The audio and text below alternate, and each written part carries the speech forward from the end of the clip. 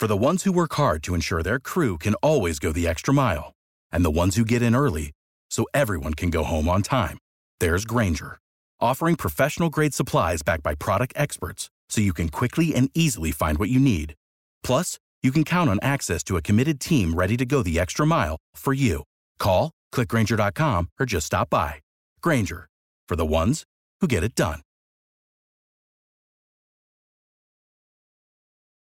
Your Bibles to the book of Psalms 100, and it's just a short chapter here. Verses 1 through 5 is what we're going to look at. But Psalms 100, verses 1 through 5. I'm going to begin reading out of the New King James in verse 1. Make a joyful shout to the Lord, all you lands. Serve the Lord with gladness. Come before his presence with singing. Know that the Lord, he is God. It is he who has made us, and not we ourselves. We are his people and the sheep of his pasture. Enter into his gates with thanksgiving and into his courts with praise. Be thankful to him and bless his name. For the Lord is good, and his mercy is everlasting, and his truth endures to all generations. That's our God, and he's worthy to be praised. That's why we take that time at the beginning of a worship service that we lift up our voices and we sing together corporately.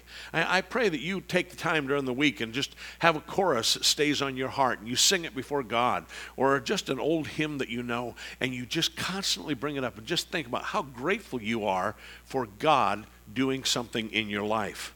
Now, I want you to see there's basically 5 points with these 5 verses, and I'm going to touch on them. We're going to talk about, especially for you that are married here today, but it also applies to any given relationship, whether it's friendship, whether it's your family, whoever it is, but there are some special things that speak to us about what needs to be happening within a Christian home. The first point that we'll come and look at here is out of verse 1, that we come before God with praise and honor. When you think about a relationship that you have with God, you need to come before him worshiping him. Sometimes people have an idea that God is a magic genie that you sort of rub your Bible and things happen. But that's not the case. He is not a magic genie. He is the creator of all the earth. He is the King of Kings and Lord of Lords. So when it starts out here, it reminds us that there should be a joyful shout within our heart. So I encourage you, when you start your day, just to start it by giving God glory. Good morning, Lord. I take time to honor you. Let it come out of your lips even before your feet hit the floor. Or maybe it'll be while you're in the shower. That's all right too. Yeah, God can still be there with you and he's not embarrassed. Hallelujah. All right, just want to make sure you're still with me here on this part. Number 2, serve with gladness. Every day have an attitude about your life that you want to be able to serve and find ways to do it. So much of our world is waiting for everybody to serve them. What's happened is the politicians have sort of built in this attitude amongst people that we get mad at someone who has succeeded, or we don't think it's right that they have something if somebody doesn't have something.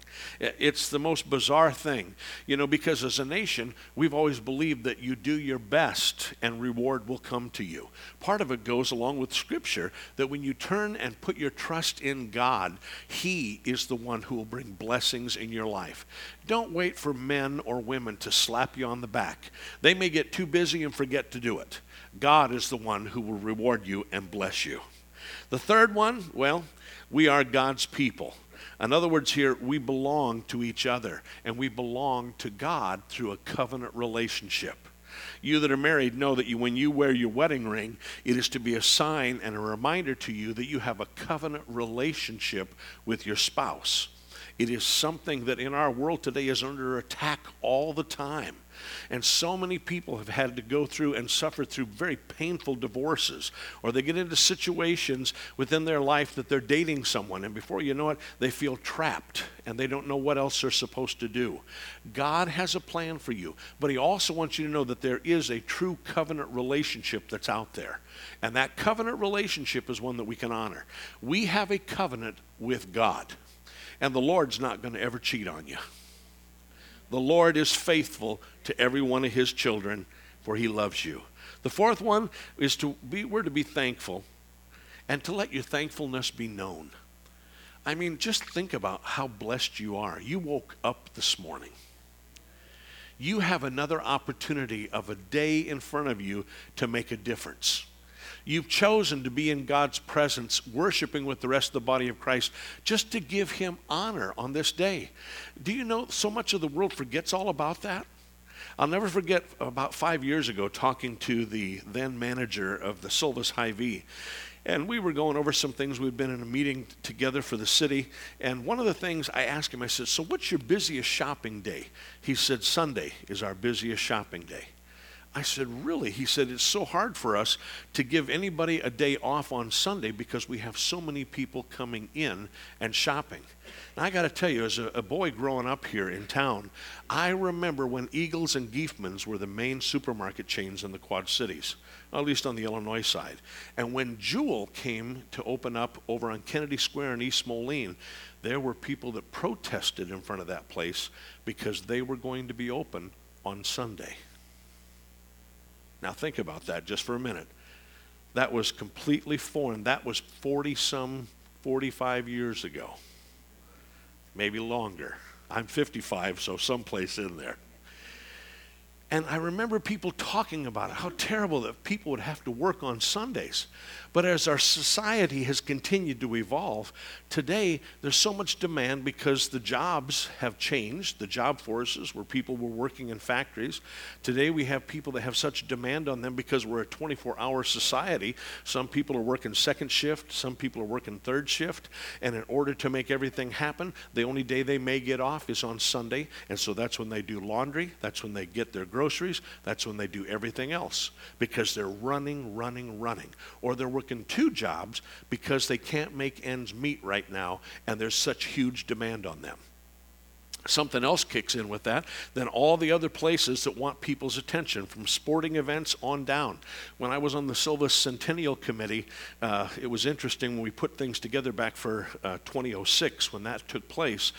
We were going through some of the old notes of city council meetings, and it used to be a law that there would be no baseball games at any of the city parks until the last church service was dismissed. Isn't that interesting? Now we've got tournaments that start in all the different ballparks and places around that start at 7:30 in the morning. And such demand on families. How do you balance it out with what your kids are involved with what you're involved with church, with other things that go on? There is constant pressure that goes on. I just want you to realize you've been given an opportunity. No matter how you're making choices, how you're doing it with your life, be thankful before God. Take time to honor him, to worship him, so that no matter what comes up, if you've got to work on Sunday, if you've got some family activity that's taking you out of town, rejoice in the presence of God. Be thankful before the Lord.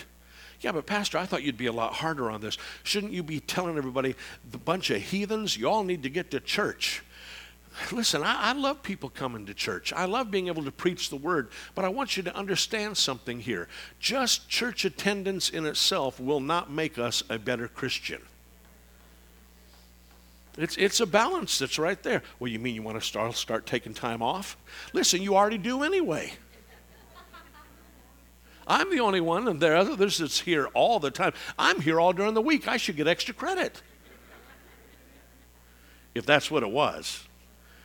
But you see, sometimes we get it mixed up and just do things out of tradition. It can't be out of tradition. It's got to be worship within our hearts. Our staff, we've been really working on this, and I've been with other ministers that have been talking with so many things demanding on families. We're looking at making something that we will publish and either put up on Facebook or something like this for families that have athletes that are training, that we're going to put a devotion up, and that athlete can go ahead and say to the team, hey, before we start today, we're going to have devotions 10 minutes before, and they can lead that devotion. There's going to be an opportunity to be able to share the good news of Jesus with others, and all we need is our students or our adults that are involved with these things to take and put the word out there. Hallelujah. Well, that doesn't sound good. You know what? We got to change and be flexible. The only thing I ask is if you receive offerings, you give it to me. Let's look at number 5 here. This is a long-term relationship. It's a covenant. Remember, your spouse isn't intentionally wanting to destroy you. Please remember that. Your friends are not wanting to intentionally destroy you. If you're having a relationship with them, God wants your friendship blessed. Years ago, Pastor Kara, she was leading the Girl Scouts back at that point. One of the things she told me that she had heard in a meeting, and I've never forgot it through all these years, is that nobody volunteers to do a bad job. And that's the truth, isn't it? Nobody ever volunteers to do a bad job. And so yet sometimes we all don't do everything correct and properly, but we also need more training all the time to help us to do our very best. Be careful so that you don't ever become so critical of everybody else you can't see the blessing you've been given. So let's summarize these things, these 5 points, just a little bit differently. First of all, this applies whether you're dealing with a covenant relationship as husband and wife or friendship relationships with anybody else. First, find something good about your spouse. Find something good about your friends. Do you all realize, here I wrote it down just a moment ago, we only have 9 Sundays until it's Christmas Sunday. It's coming quick on that. And before that, you've even got Thanksgiving coming, and some of you have to eat food with your family. Hopefully it's a joyous moment. But some of you may have some aunts and uncles that are rather trying. Or maybe it's your brother or your sister, whoever. I want you to just see something. Think about this. If you go into that moment, that meal, thinking, I've got to find something good about that person. Maybe you have to really dig to find something good. Maybe you have to look at them and say, boy, your hair looks really good today. I love that shade of purple. Find something good instead of being so critical. Number 2, for you that are married, serve your spouse. When you got married and put that ring on your finger, you gave up your individual rights. You said to them, everything I have is yours. She said to you, everything I have is yours. It is now ours together. Serve your spouse. When you serve like that, the blessing will come back and they will serve you. It's a love relationship. It's what you plant, you end up receiving back. Yeah, but Pastor, I do all that and my spouse doesn't respond. Keep doing it unto the Lord and you watch what'll happen. God will touch their heart. He'll touch their heart.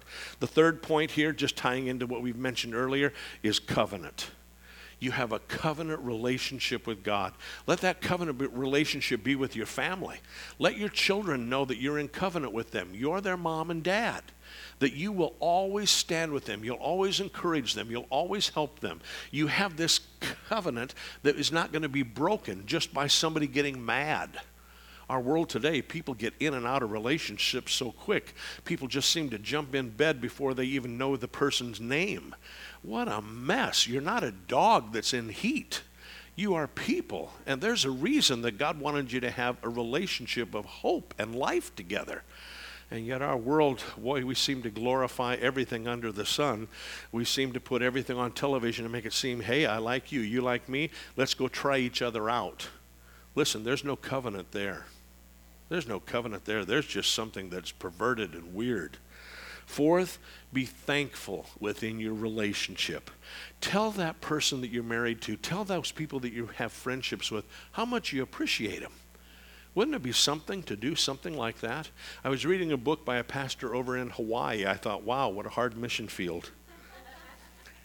He said when he has to correct someone within his staff, he tries to take and do it within a 1.5-minute frame. He tries to take and he starts off by telling them for 30 seconds the things that he's thankful for what they do. And then he takes 30 seconds and says, but we've got a problem right here. And then he says, now how can I help you be able to fix that so that we can get on with this thing? 1.5 minutes. Can you imagine what your boss would be like to you if every 1.5 minutes he would take and invest in someone instead of just going in and saying, you're fired, you're out of here, you're a loser, you're doing a bad job. But finding a way to put thanksgiving in there. Finding that way even with our kids. If we've got to correct our kids, wouldn't it be something if you could sit down with your children and say, now look, you're doing a really good job with this. But you know what? We paid for carpeting in your room. And the new clothing that you've thrown all over the floor is not the new carpeting. It's time to pick it up. You know, the hamper is right down the hallway. Oh, but Pastor, you know, that's just the way teenagers are. It may be, but you know, one day they're going to have somebody look at them and say, you are a pig. And it just might be the person that they want to get married to. Oh, no, they're going to marry another pig. Well, God have mercy on your grandchildren. Man, just, little sow bellies all running around everywhere. Remember this last point. When it comes to family and relationships, you're in this thing for the long haul. You're in this thing for the long haul. You don't divorce family. They're with you. They're there. And I know some families have trouble. Some families argue and complain and they get bitter and they don't talk to each other. Do your best at building relationships and bridges that help bridge the gap. It's tough. And I know sometimes you're going to reach out to somebody and they're going to reject your bridge. They're not going to receive it back. But never let that stop you from building bridges. Never let that stop you. And even if you've been in a bad relationship and you've been divorced, but you're lonely, you know that God has another spouse for you someplace out there, then have a standard before the Lord and say, okay, God, this is what I'm believing for. Now, what do I need to change and become like? Isn't it funny? We want everybody else to change, but we're not sure if we're ready to change. It's a good thing to change. Listen, you know what? Ladies or men, if you're wanting to find a spouse, clean up a little bit. Put some deodorant on. Brush your teeth. Put some nice clothes on. You want to impress somebody of the opposite sex?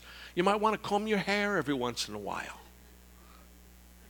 Don't just, they just need to like me the way I am. I've never seen anybody put something on Facebook saying, I am a holy battle axe and looking for love. I whine and complain. Personal message me. Can you imagine the responses they would get? Oh my goodness, that's not what you want at all. Find a way to be in your life for the long haul. Let God change you. Lord, if there's something I need to change me. Show me how to do it. Could you say something like that before the Lord? Lord, if there's something I need to change me. My prayer is that for all of us, we're going to be flexible and open. If I insulted anybody with that, that really wasn't my purpose to do that. I like to sometimes use a little bit of humor to remind us of what we need to do in our lives. But the fact is, God is a loving God. And he wants you that are in a marriage relationship to be happy. If the romance has gone out, then we need to pray for the romance to come back in. Don't just settle and say nothing can ever happen here. God can do a good work. And I know it takes two people to be willing and open and flexible, but if you'll do something before God, he will honor you. Remember, you have a relationship with him, and God is the one who can turn anyone's heart.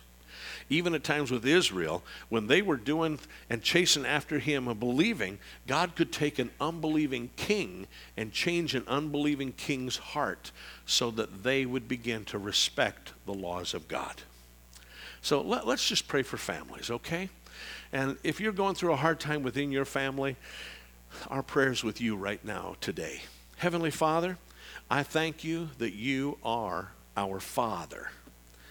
You're the head of our family, and we put our faith and trust in you. I ask you to heal marriages and make them stronger, cause them to be full of life and love and excitement, Lord. I ask you to heal relationships between kids and parents and grandparents and aunts and uncles, moms and dads. I ask you to heal relationships. I ask you to give supernatural strength to those single parents that are raising kids, or those that have come through a bad relationship and there's just a lot of scars left over. You're the only one who can heal, deliver, and set free. I ask you now to heal families in our community. In Jesus' name we pray, amen. Amen. Well, let's get back on over to our series here, okay? Open up your Bibles, if you would, to the New Testament, to the book of Acts chapter 2. In talking about God's provision, he touches our life, spirit, soul, and body. And in that, he uses his Holy Spirit to teach us and lead us and direct us. We've talked a great deal about that. I want to talk a little bit this morning, as we mentioned last week, about the prophecy that Joel gave over in chapter 2 and verse 28 and 29 that said, "In the last days I'll pour my Spirit out on all flesh." Now, folks have been thinking from the time that Jesus ascended up into heaven that they were in the last days. But we see from time to time in human history that certain events start to point to us of how far our society has gotten away from God and how much we need to get back to God. Sometimes churches get away from God. And folks, we've got to stay centered on the Word of God. Just because a steeple's out in front of a place doesn't mean the church stays on track. We have to stay true to the Word of God. That's where our balance, that's our foundation, is the Word. So over in the book of Acts, take a look in chapter 2, and we're going to read this. We touched on it at the end of last Sunday's service, but verses 1 through 4. When the day of Pentecost had fully come, they were all with one accord in one place, and suddenly there came a sound from heaven as of a rushing mighty wind. And it filled the whole house where they were sitting. And there appeared to them divided tongues as of fire, and one sat upon each of them, and they were all filled with the Holy Spirit and began to speak with other tongues as the Spirit gave them utterance. So, 50 days after the crucifixion, the Feast of Pentecost was coming up on the Jewish calendar. But you got to remember, Jesus came back and spoke to his disciples and trained them and taught them for 40 more days. And then as he stood on the Mount of Olives, he said, "I'm coming back for you, but wait in Jerusalem until you have been filled with power." And then he was ascended up into heaven, the Word of God says, and as they stood there watching, two angels appeared to them and said, "Why are you looking up at him? He will come back, but now go and do what he told you to do." They headed back to Jerusalem. They went in that upper room and they prayed for 10 days. There was 120 of them together in that prayer meeting. Talk about a prayer meeting. 10 days. Every time that if they lay down and sleep, when they got back up, they would go ahead and begin to pray. There was a hunger for the things of God. They knew that their Savior had ascended right before their very eyes and was received up into heaven. They saw that. They knew that. And they also knew that the last thing he said to them was, "Go do this." Don't you know if Jesus gave you a word, wouldn't you do it? Amen. If he appeared to you, wouldn't you open yourself up to him and say, "Okay, Lord, whatever you say." So they do. They head back to the upper room. They get up there. They start to pray. And on the day of Pentecost, the day of the feast that the Jews were going to be celebrating, the power of God begins to fall. And they're in that prayer room together, waiting before the Lord, and they all receive the gifts of the Spirit in their life. And it begins to show up in them by them speaking out in tongues while they were all together. And the power of God's flowing in that place. Do you know, whenever the enemy wants to try to attack Christianity, he tries to attack where the power is. Let's think about a couple things here. Not only does he attack Jesus, Satan would love to make people think that Jesus is just a regular guy who is at the right place at the right time. Jesus had no political aspirations. He is the Son of God. So Jesus comes on the scene. What do? They try to make up stories. He didn't really die for the sins of mankind. Somebody stole his body out of the grave. He didn't rise again. And yet the scriptures tell us after his resurrection, he appeared for 40 days to his disciples. The power of God was going on. So what happens? Think about your own life. When you have been under an attack from evil that has come at you, hasn't it sort of tried to hit your core? Have you ever had your family attacked? Have you ever had your health attacked? You ever had your finances attacked? Satan does not play games. He tries to go and knock us out. Yes, he does. He tries to hit a home run every time. Sure wish the Cubs would have tried to hit a few more last night. Yeah, those Mets out there. Pastor, what are you talking about them for? Because, you know, I'm a Cardinals fan. But I promised my grandson, after our team really didn't want to win, I promised my grandson that since he was a Cubs fan that I would root for them. So I have to be honest, I didn't watch the game last night. I would just check in from time to time, you know, since I was having a hard time rooting for him. And then when I saw the final score 4-2, I thought, well, glad I didn't waste my night there. They're still in the tournament, and you Cubs fans, I know you're going to pull it through.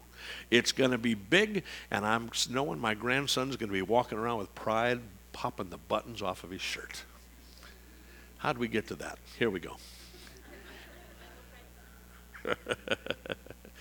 Satan is serious. Never underestimate him. But the good news is he is only able to be one place at one time. We have a God who is omniscient and omnipotent. He is all-knowing, and he is all places at all times. So never ever think that you are outnumbered, because you have the King of Kings on your side. But he'll try to attack you. He'll try to cause infighting in your family. He'll cause you to get angry about the dumbest stuff you've ever imagined in your life. He'll try to get you offended about things. But I'm telling you that when the day of Pentecost came, it came for a reason. It unified everybody. Here were all these people, and now these gifts started to flow. And what was going to be the purpose of the gifts? Well, look down in verse 16 through 21, same chapter, verses 16 through 21. But this is what was spoken by the prophet Joel. It shall come to pass in the last days, says the Lord, that I will pour out my spirit on all flesh. Your sons and your daughters shall prophesy. Your young men shall see visions, and your old men shall dream dreams. And on my men servants and on my maid servants I'll pour out my spirit in those days.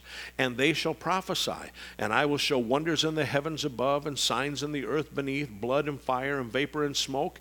And the sun shall be turned into darkness, and the moon into blood, before the coming of the great and awesome day of the Lord. And it shall come to pass that whoever calls on the name of the Lord shall be saved. Whoever calls on the name of the Lord shall be saved. Would you say that with me? Whoever calls on the name of the Lord shall be saved. So we hear the prophetic being fulfilled of what Joel had prophesied several hundred years before. Now jump over to verse 36 with me, if you would. Verse 36 through 39. Therefore, let all the house of Israel, here's Peter preaching. Peter, who had denied Jesus 3 times. Peter, who was under conviction of God after he had denied the Lord. God still said, I have a plan for you. He was in that upper room, and he was filled with the power of God. And his weakness in his flesh was trampled upon and put down by the power of the Spirit. Your flesh does not have to control you. Your physical or emotional or mental weaknesses do not have to become your testimony. God sees you as a mighty warrior. Hallelujah. Verse 36, therefore let all the house of Israel know assuredly that God has made this Jesus, whom you crucified, both Lord and Christ. And when they heard this, they were cut to the heart. And they said to Peter and the rest of the apostles, men and brethren, what shall we do? And Peter said to them, repent, and let every one of you be baptized in the name of Jesus Christ for the remission of your sins, and you shall receive the gift of the Holy Spirit. For the promise is to you and to your children and to all who are afar off, as many as the Lord our God will call. Now remember, as many as God calls. And verse 21 says, and whoever calls on the name of the Lord shall be saved. People are still getting saved today. God is still pouring out his Holy Spirit today. They work together. Hallelujah. God has not stopped being God. And yet some churches have come along and been deceived by the devil. They don't believe in the gifts of the Spirit anymore. They don't believe these things happened. They don't believe that it has a reason, that there's no purpose for it. And they teach people this kind of stuff so that they miss out on the power of God. There's other folks that will teach and share to people, oh, no, God will never do this. God won't heal you. God won't do this. God won't do that. Instead of hearing all the God won'ts, I want you to know all that the scriptures have to say about what God will do. And when you have been discouraged, think about what we read in the book of Psalms. Be thankful before the Lord and know that he is a covenant-keeping God. So when the enemy attacks, the word tells us that like a flood, the Spirit of God goes out. Hallelujah. Any of you see those pictures of Southern California on the news this week? There was pictures, a lady and 2 friends were in their car, and they were in a valley area. And when we were out in California in May, at convention, here were these highways that cut through these valleys and mountain areas, and here's all the dry, because it's not rained for so long out there, here's all this dry foliage and just dirt that's up on these mountains. And so the one lady, they had been sitting in traffic, and the traffic had not been moving, and it started raining. And they got 2 inches of rain within a 1 hour period. And so as they're moving along through this valley, it just creeping. All of a sudden they noticed the walls on the sides of the road. They have cement breakers that come up about 4 foot. And they saw water starting to pour over the edges. And before you know it, they pulled out one of the ladies pulled out her phone and started filming it.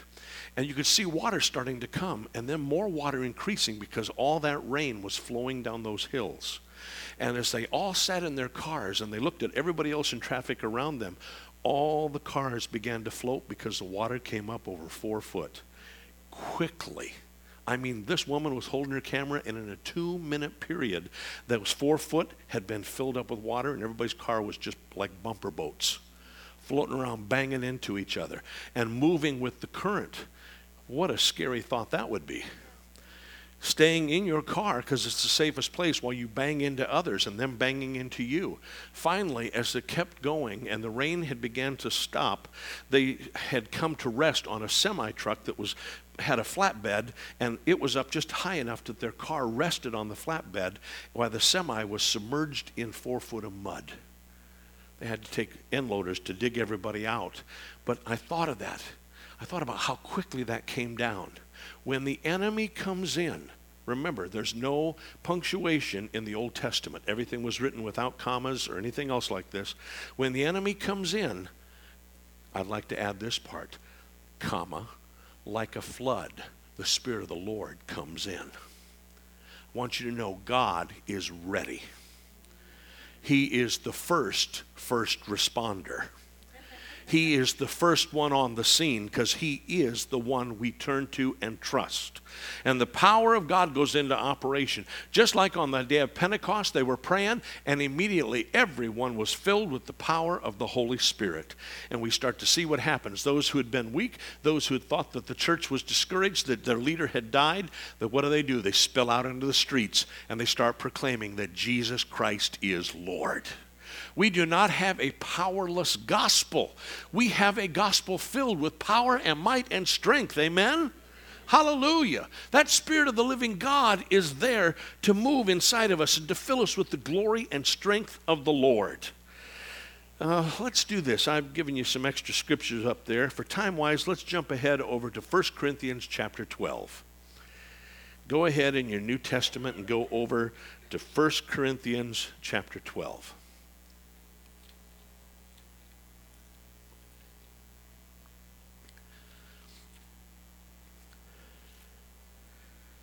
Now, you know, I've told this story many times before, that as a young boy, before we ever got into full gospel or Pentecostal charismatic type circles, I was raised in a denominational church that when I got saved, my pastor got saved.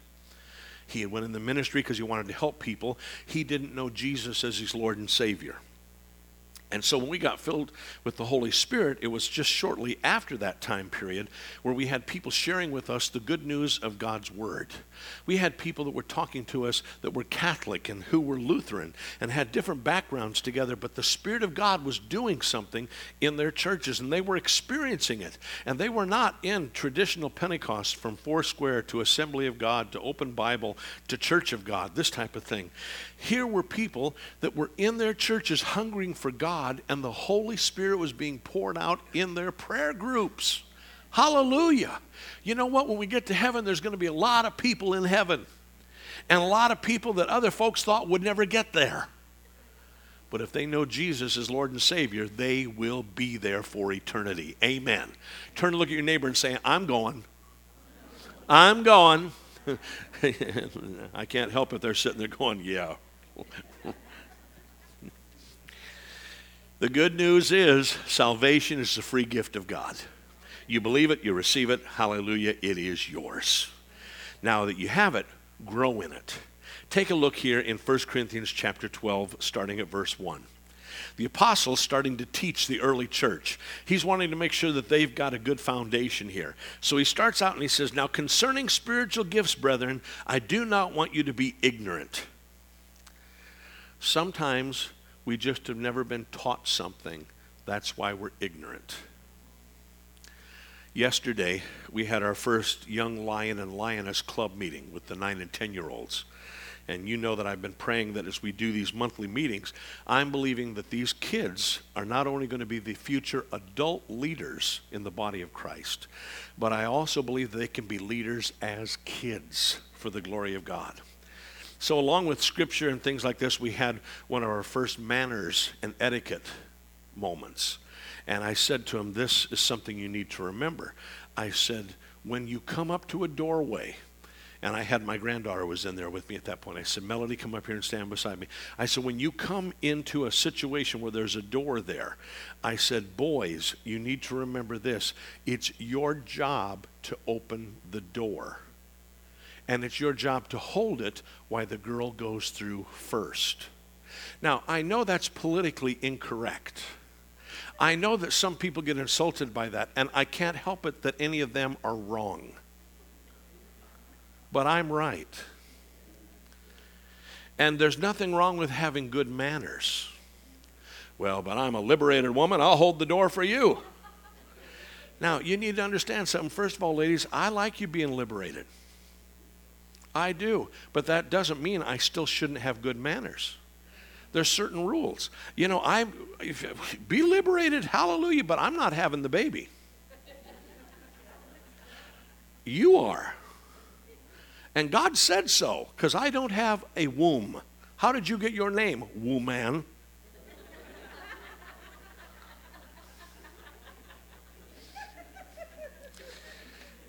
If you're new and I've insulted you, it's going to get better.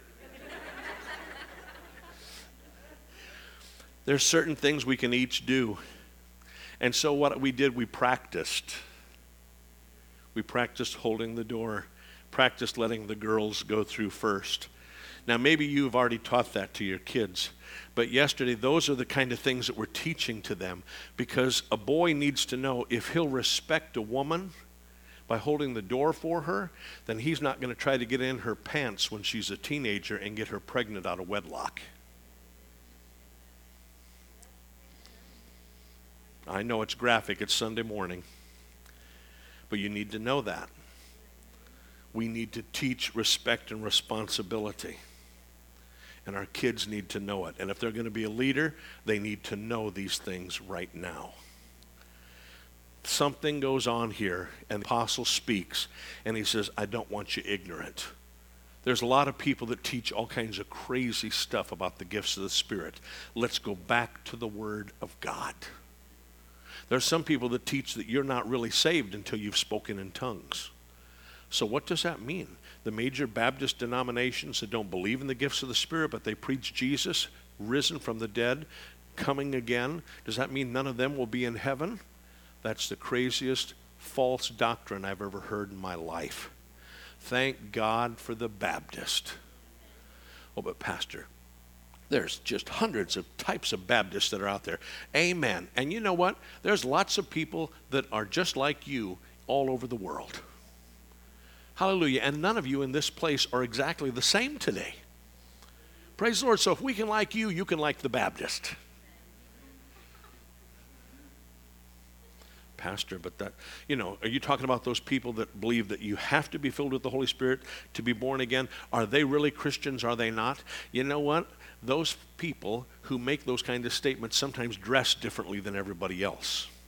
They choose to do something a little bit differently because they want to honor God in their dress.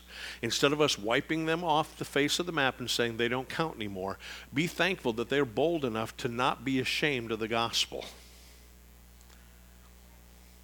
Because you know what? When I gave my heart to Jesus, I was saved. And 2 years later, when I got filled with the Holy Spirit, I was still saved. And now I got filled with the Spirit. Can it all happen at the same time? Glory to God. I love that when it happens. Praise the Lord. We've had some folks that we've had them out in the baptism tank. When they come up out of the water, they're speaking in tongues. So do we make a new doctrine of that? There's some people, when they baptize them in water, they say, since you say Father, Son, Holy Spirit, you got to dunk them 3 times. What's that to do? To see if you can't kill them, then they're worthy to live? Hold them down. Father God, in the name of Jesus, I pray for Sister Sally. I thank you, Lord, that if she's a woman of faith, she'll survive this, even though her feet are thrashing in the water. Let her rise up. Stop it. Do you see how easy it is to come up with false doctrine? Let's go back to the Word every time. Paul starts speaking here. The glory of God starts moving. Peter, starts speaking, and the power of heaven's flowing. And verse 2 says, you know that you were Gentiles, in other words, unbelievers, carried away to these dumb idols, however you were led. Therefore, I make known to you that no one speaking of the Spirit of God calls Jesus accursed. And no one can say that Jesus is Lord except by the Holy Spirit. Praise the Lord. There's the real body of Christ right there. The body of Christ that believes that Jesus is the Son of God. There are diversities of gifts, but the same Spirit. There are differences of ministries, but the same Lord. And there are diversities of the activities, but it is the same God who works all in all. Verse 7. But the manifestations of the Spirit is given to each one to the profit of all. The manifestations of the 9 gifts of the Spirit are given to profit you. You cannot manipulate them. You cannot control them. You cannot allow the things of the Spirit to get mixed in with the things of the flesh. Let me show you something. Oh, boy. I've gone to a lot of different meetings from the time I was in Bible college and would go and check out revival meetings and places and things that went on. And I've seen people do things in the name of Jesus that had nothing to do with the Lord. I've seen preachers try to humiliate their families in front of their churches by acting like they had a word from God. Completely in the flesh. You know what? That has no place in the church. Here, we'll pick on Moon for a moment here. All right, so let's say Moon has got some sin that's going on in his life, and I'm scared to confront him about it, but I'll do it and hide behind the pulpit. Thus saith the Lord, those of you that are cheating on your income tax, God knows who you are. You that have white, curly, flowing hair, that look like a hippie that'd be driving a VW bus, that'd be better suited in California in sandals on the beach. You that are doing such things, God's judgment comes against you, and you are in danger of hellfire and damnation. Thus saith the Lord. Everyone else say amen. What a worthless fake prophecy. Because what did that do for any of you? Well, I don't want to hang out with Moon anymore. Thanks for warning me.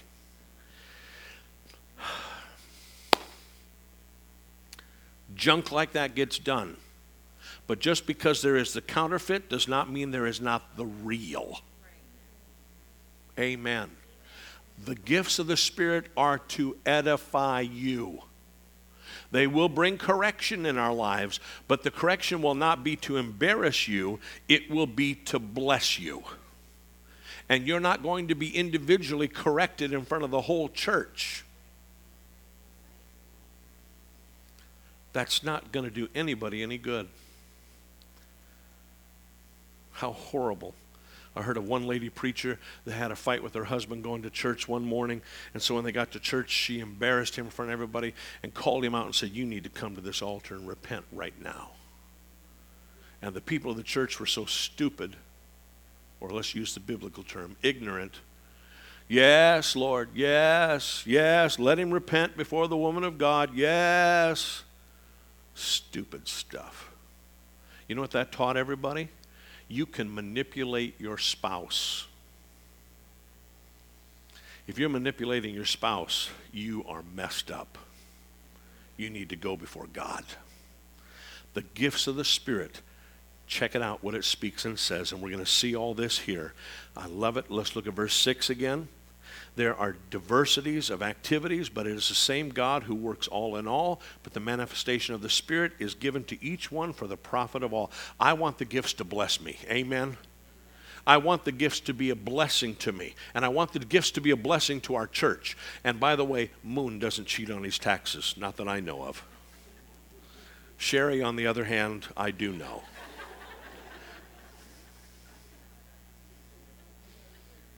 You ever seen that jewelry she wears? She's got to be doing something illegal.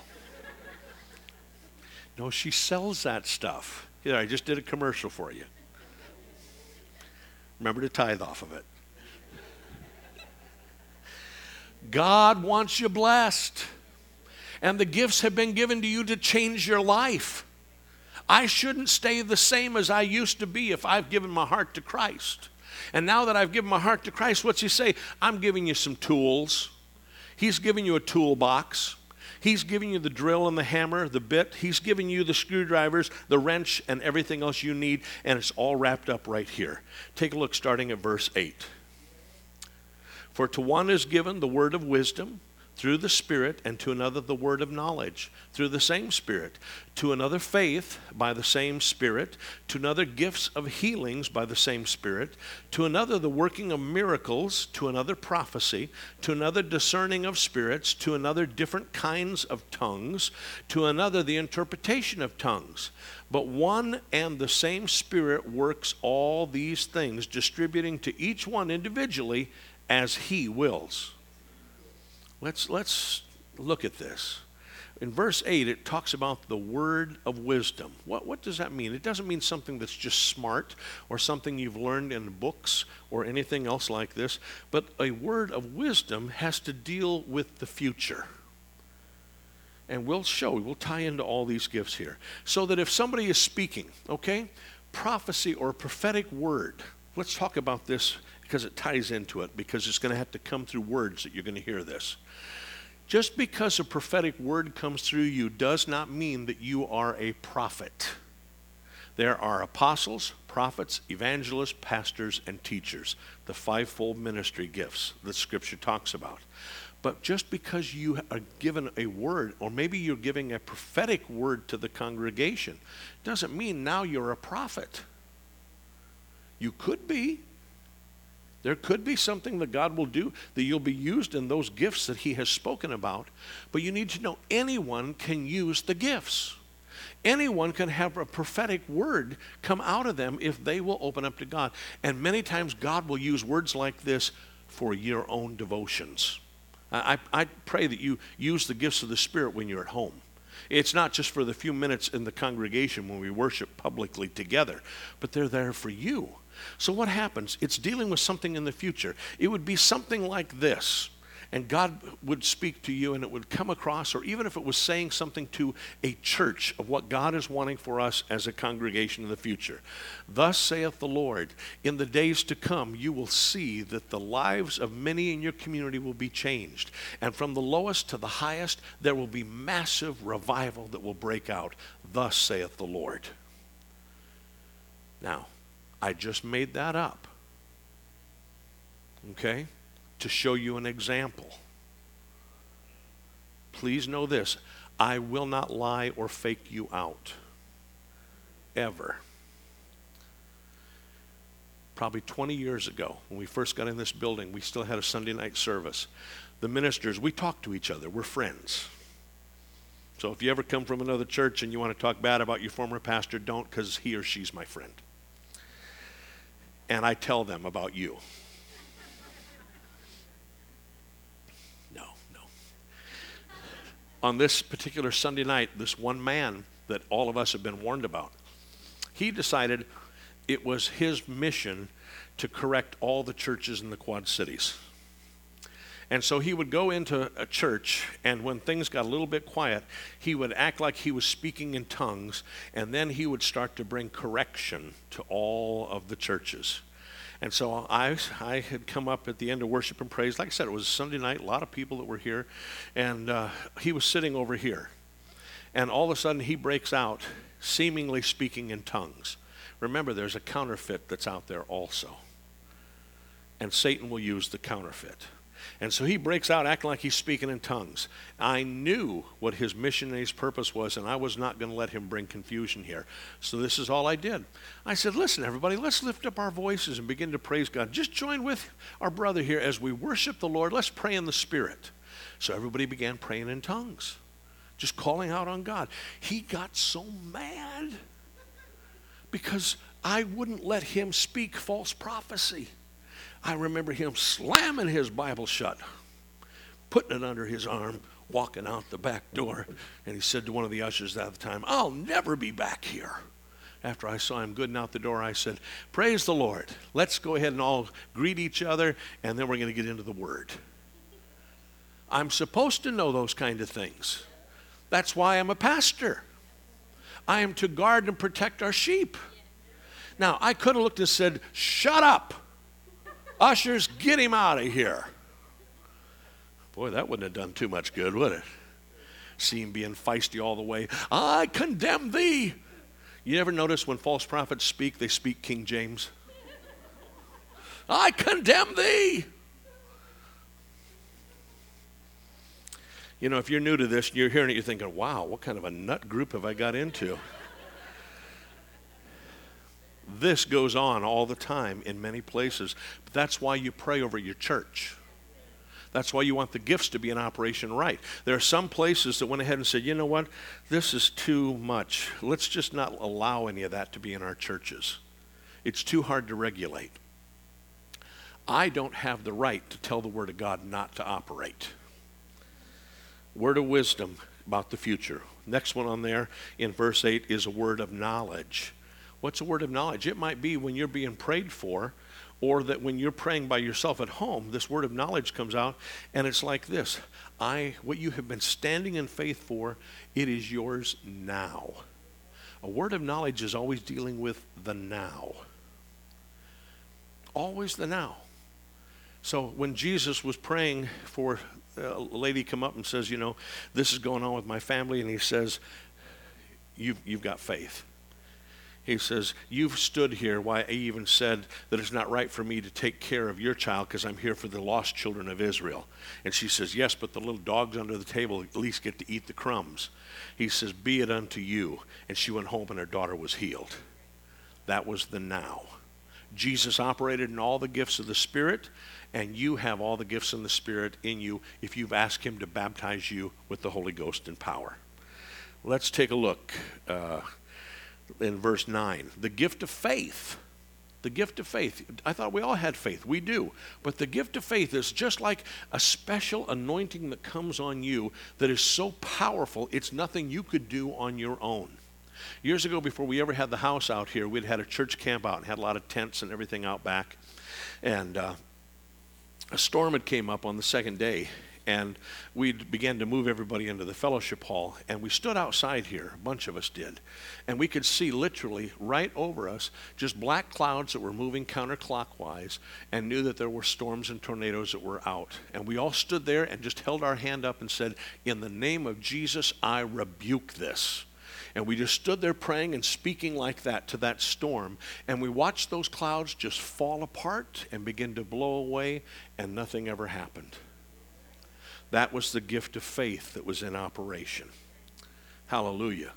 We had an outdoor with our outdoor stage. We had a concert going on with Jeff and Sherry Easter. And we had other groups that were in at that time that were all performing out back. We began to pray, all of us together. And the power of God so moved that it was raining everywhere else in Silvis and East Moline. It was raining over at the interchange over here on Route 5, on John Deere Road. But every place on our property, it was bone dry. Hallelujah. That's the power of God.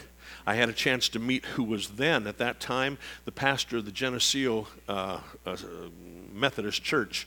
And he and I were in a meeting together, and he said, I just want to tell you, he said, I was at that meeting with Jeff and Sherry Easter when you had that concert out back of your church, and I'm thinking, I had no idea. There was hundreds of people who were here. Yard chairs all over out back. He said, I want you to know, he goes, I sure thought it was interesting. I could hear thunder in the distance, but it never rained on us.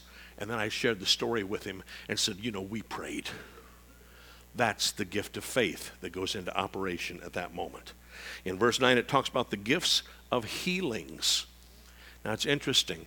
God uses a lot of different things to heal us. Remember Jesus talking at one point and hearing the disciples later on and sharing how they would pray for people? Sometimes they would just pray for a person one time and they immediately received it. Other times people received their healing as they were going. Remember the story of the lepers? They were prayed for, and as they went, they were healed. It's important to know this. When you thank God that you're healed and touched by the Lord, you receive it by faith right now. You make it yours. It will show up. What if it takes a day or two? What if it shows up a week later? What if it shows up 2 years later? Healings are different than miracles. Miracles are instantaneous. Now, they're sort of tied together here in this verse 9 and 10, but healings are progressive. It's not wrong for you to take some medicine to get better. Medicine cannot heal you. It just holds the sickness back. God created your body so that it would be healed. You get a cut, you see a scab start to form, don't you? God meant for your body to be healed. He made it that way. And when sickness and disease is all over in this world as a result of sin that happened back in the Garden of Eden and Satan brought all that junk about, we know this. We don't deny that we might be sick or that we would be under attack, but we just deny its right to stay in our bodies. Hallelujah. That's part of the gifts that start to begin to flow. Then we go down, like I said, in verse 10, here's working of miracles. Oh, aren't you thankful for miracles? Have you ever been at that place you just thought, oh God, let's just have miracles all day long? Thank the Lord for miracles. Why is it done differently for everybody? I don't know. I've seen wonderful men and women of God that have left this earth prematurely, or those that have lived a very long life, and they may have fought some terrible sickness in their body. And sometimes you look back and you say, I don't understand that. I don't know why. All I know is it doesn't have a right to attack them. But I also know that we all have a certain amount of time that we're going to be here on this earth. And this is just the passing through stage, because heaven is what is eternal. I don't have an answer for everything, but I do know the Word has principles for us to live by. And you're never going to receive healing if you don't believe for it. God will not force you to be well. He won't force you to be well. The gift of prophecy. This can be done by someone giving a prophetic word. They don't have to speak in tongues first. This is the Spirit of God working through them. And sometimes it even happens with 2 or 3 people together. One person over here might get the opening part of it. The next person might be over here, and the next person might be up on the stage. How does it work together? It's just God speaking through us. When you come into church, please just make yourself available from the moment you hit the doors. Well, let alone, I like it when you're praying in the car to come to church. God, use me today. Use me today. So that when you come in, there can be a time where we're corporately singing. You know, that's what the worship team does for us. They provide music so that we can sing and worship together. And there's a time that we corporately pray. Sometimes we corporately pray in English. Other times we corporately pray in the Spirit. But then there's times that something will get a little bit louder than everybody else, and you'll hear a message in tongues. Now, the message in tongues, remember, is not something that you've gone to school to learn. It's not because you took French or Spanish classes. It's not because you took German. It's not because you took this language or that language. It's something that God drops in your heart. Sometimes people have called it the language of heaven, that language of angels. Sometimes people just talk about it as the unknown tongue. But I want you to understand, if somebody's going to get a prophetic word, it's because all of a sudden the Spirit dropped on them, and that gift that in them, that is inside them, they would do something like this. Thus saith the Lord, today I reveal myself to you, that I'm well pleased with you, that I want you to draw close to me. This is sort of a summary of some things we've heard God say this past year to us as a church. Now again, you don't just decide, I think I'm going to edify the church. If you want to play God, God will hold his hand back. I don't ever want to play God. I want Jesus to be Lord of this church. So then we get into tongues and interpretation. There's times that someone would bring a message out in tongues. And they finish up, And sometimes they have the interpretation, and sometimes somebody else does. How does it work? How does it gel? You go a little bit further over in 1 Corinthians 14, it says that in a worship service that there should be order so that you're not just hanging on the gifts, but that the word doesn't lose its importance. And so he says, let there be messages in tongues by 3. Let there be interpretations by 3. If there's going to be a prophetic word, let it be done by 3. He's just trying to say, let's have some order. You could get together and pray in tongues all day long. But what's the unsaved person going to know when they come in the door? If there's no interpretation, they're not going to get it. And yet we know in chapter 14 it says, when you speak in tongues, you are edified. Hallelujah. Folks, I need to be edified. I had a friend of mine when I was in Bible college. He was a part of a very strict Protestant denomination, and he said to me, how dare you think that you deserve to be edified? And I looked at him, I said, what? He said, you think that by praying in tongues you're going to be edified. You just need to be a servant unto God. And I had to think about it, and then God dropped an idea in my heart. And I said to him, do you read your Bible? He said, yes. I said, do you get encouraged when you read your Bible? He said, yes. I said, do you know edify and encourage are the same words in the dictionary? He pulled his dictionary and looked at it, and he said, yeah. I said, how dare you read your Bible and get edified? Then it clicked. The gifts are not selfish. The gifts are about the Lord. Hallelujah. I want to encourage you to dig into your Bibles. I want to encourage you to be in the presence of God. For time's sake wise, let's just jump over here for one moment to the scripture in Galatians chapter 6.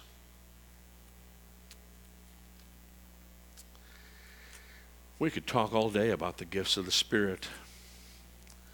Galatians 6, and take a look at verse 7 and 8. Galatians 6, verse 7 and 8. Do not be deceived, God is not mocked. For whatever a man sows, that will he also reap.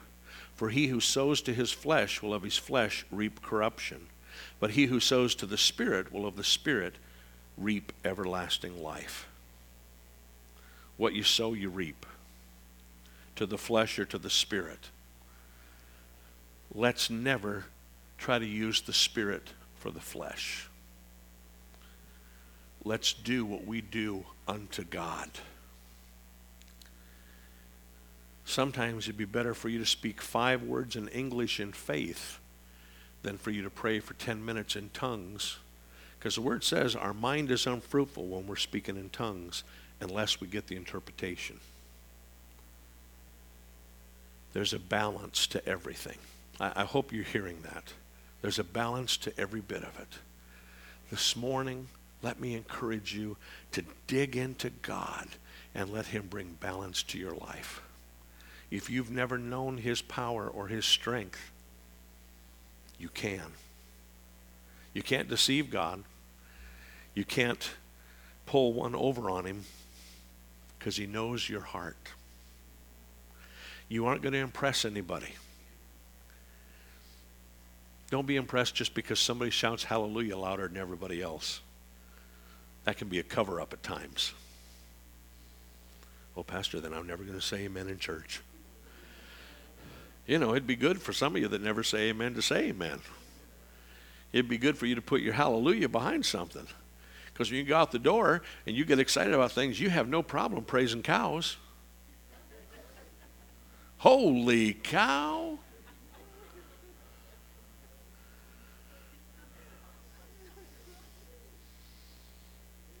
Whatever happened to that word in your heart about lifting up Jesus? Worship team, would you come on up, please? Don't let things just become a byword. When I was in high school, there was a group of us guys that would get together and we would pray and call out to God, and we got into a rut. And we used the word glory. And there's nothing wrong with the word glory, but it became a byword for us. So if somebody was doing something, we'd say, well, glory. Glory. Oh, yeah. Did you see that so-and-so got picked up for drugs in the back of his car? Well, glory. Before you know it, we were just using glory because we didn't think. And some people don't think. They just depend on an experience. Let's have the experience with the Word. And one day when one of the fellows said to all of us, so why do we say glory all the time? And I had a friend, his name was Tom, and he said, well, I don't know. He said, but I know Scott started it. I said, I did.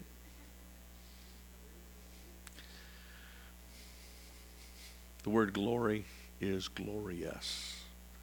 The word praise the Lord, hallelujah, amen, is wonderful when it comes from your heart. Let's stand up together. Hallelujah. Lord, we just love you so much. We don't want to become cold fish. We don't want to be so out of it that we don't sense the moving of your Spirit. But we want to feel it. We want to know it. We want to experience it every single day. Teach us the balance of your gifts. Teach us how to be open to you. And let your gifts flow freely in our lives. Will you just join me by thanking the Lord for what he's done for you? And while you're doing that, if you're here and have never made a decision for Christ, I'd like to let you know that I'm going to pray a prayer. And if you want Jesus to come into your life, forgive you your sins, give you a brand new start, you just say this prayer right where you are. Heavenly Father, I repent of my sin. I ask Jesus into my heart. Be my Lord, my Savior, and my King. You died for me, and now I will live for you. If that's your prayer, you can lift your hands too before God and give him glory because you are forgiven. You are a part of a covenant family of believers. Hallelujah. If you need... Okay, round two. Name something that's not boring. A laundry? Ooh, a book club. Computer solitaire, huh? Ah, sorry, we were looking for Chumba Casino. That's right, ChumbaCasino.com has over 100 casino-style games. Join today and play for free for your chance to redeem some serious prizes. ChumbaCasino.com. No purchase necessary. Void where prohibited by law. 18+. Terms and conditions apply. See website for details.